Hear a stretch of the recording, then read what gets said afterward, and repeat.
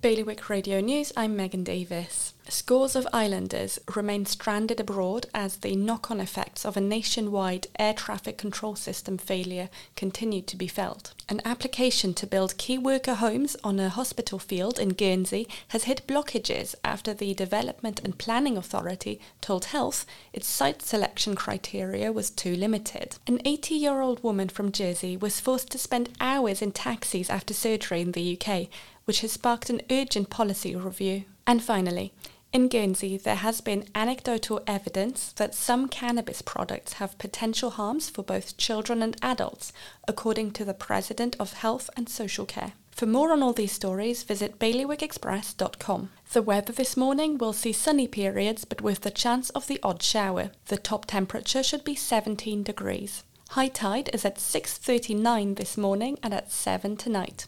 Bailiwick Radio News.